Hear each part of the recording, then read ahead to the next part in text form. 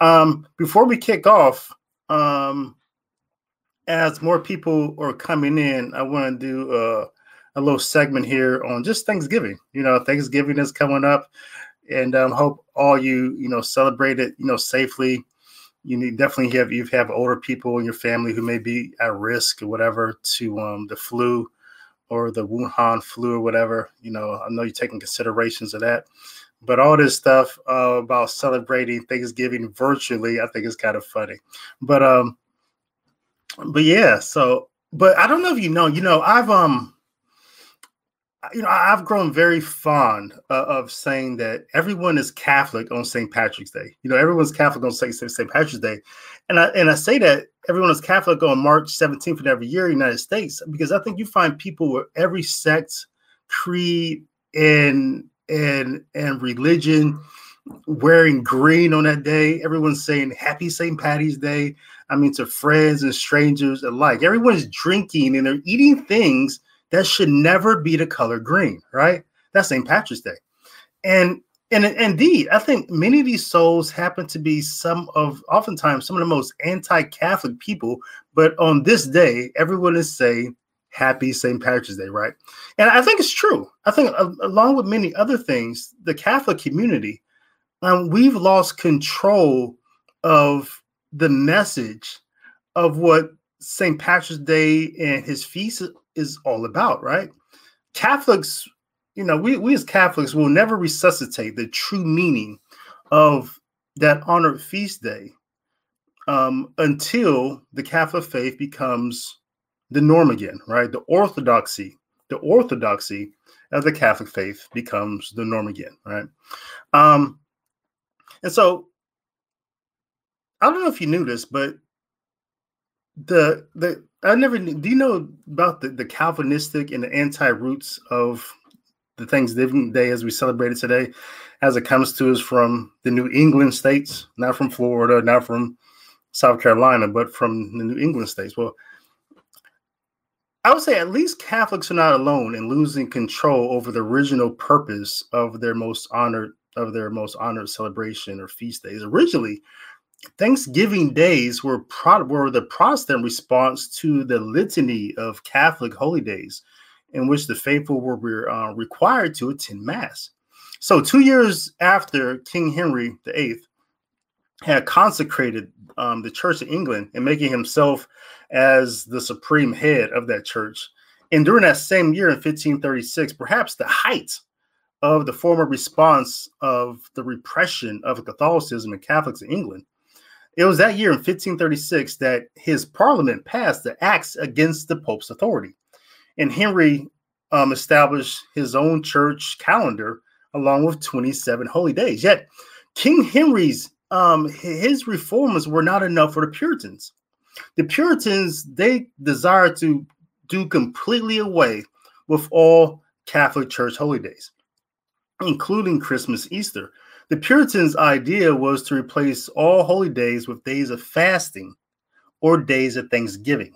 All right, so they're going to replace all the holy days and replace them with either days of fasting or days of Thanksgiving. Days of fasting would be for repentance after unexpected disasters, while days of Thanksgiving would be celebrate after there was clear evidence of God showing favor, such as one example of God showing favor was in 1606 after the failure of the gunpowder plot, right, the year before.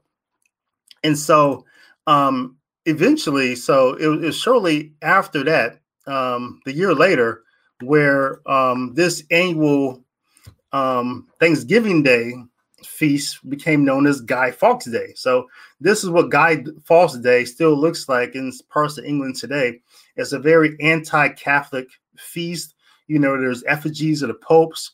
There's burning torches and crosses. And so this is an example of what Thanksgiving Day looks like in, still several parts of England today, the celebration of the failure of the gunpowder plot. So I think two things should be made clear at this point. First is that the English Protestant Reformation was not only a theological reform of Catholicism, but is also an intelligent war and institutionalized partisanship against Catholics.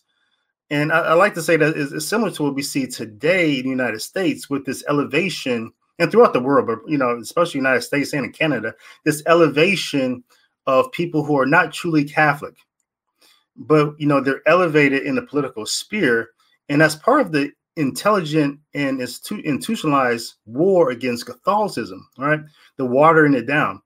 But the second point is that the Puritans and the Pilgrims believed that the English Protestant Reformation had not gone far enough, right? They were completely dissatisfied with the tolerance that the Church of England had shown towards Catholics and Catholic practices.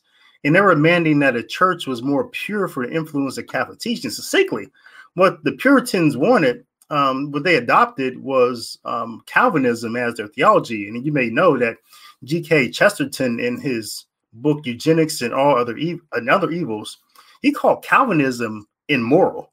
And he called Calvinism the most non-Christian of the Christian systems. So anyway, so a small group of pilgrims, they settled in Plymouth Colony in Plymouth, Massachusetts in 1620. And this group was a conglomeration of early separatist movements from the Church of England. These are people who were seeking refuge from the conflicts, seeking refuge from persecution and the conflicts that eventually led up to the English Civil War. And so the overall opinion of these groups that are in England at this time, New England at this time, this group of people, their ideology was very close to that of the Puritans, who began migrating to New England in 1620 and established the Massachusetts Bay Colony in 1629. So in Massachusetts, 1621, there's this great harvest, right? Good harvest, which according to anti-Catholic tradition that we discussed, New Englanders, it demanded that there be a Thanksgiving, a day of Thanksgiving held in response to God showing good favor, right? That was a practice.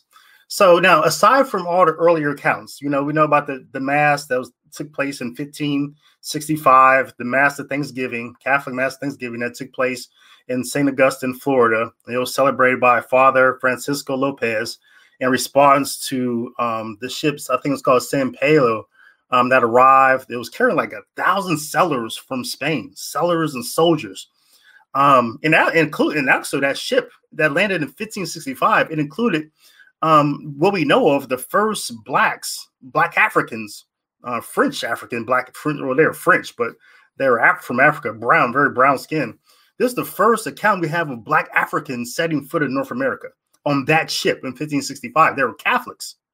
And so they held a Thanksgiving feast in 1565, but a year before that, the French Huguenots, the Calvinists, again, they held a feast of Thanksgiving, and what's known as what would be the fort was St. Caroline, but it was in Jacksonville, what we call Jacksonville today, that area. So they held a Thanksgiving feast a year before. So aside from those feasts that happened, south of the Mason-Dixon line, this feast in 1621 was the first Thanksgiving Day for good harvest in the New England states. And it would become an annual occurrence in the New England states, with both the church and state leaders offering proclamations of that day. So during the American Revolution, political leaders began announcing the day of Thanksgiving in response to God showing them favor after battles. And even President George Washington proclaimed the first nationwide Thanksgiving Day celebration in November 26, 1789. And quote, he says, as a day of public thanksgiving and prayer to be observed and acknowledged with grateful hearts and of the many and signal favors by Almighty God. So that's really the roots of what we have today known as Thanksgiving, right? The New England version of the Thanksgiving, the Calvinist anti-Catholic version of Thanksgiving that we have today. So it's really amazing that Catholics in the New England states back then would never have thought of celebrating Thanksgiving because they knew it was anti-Catholic, right? They would never have thought of it. But again, over time, you lose your messaging, and so that's where we're at today with the Thanksgiving feast. So, yeah, it's pretty little fun fact there. Little fun fact of history there. That says, fool me once, shame on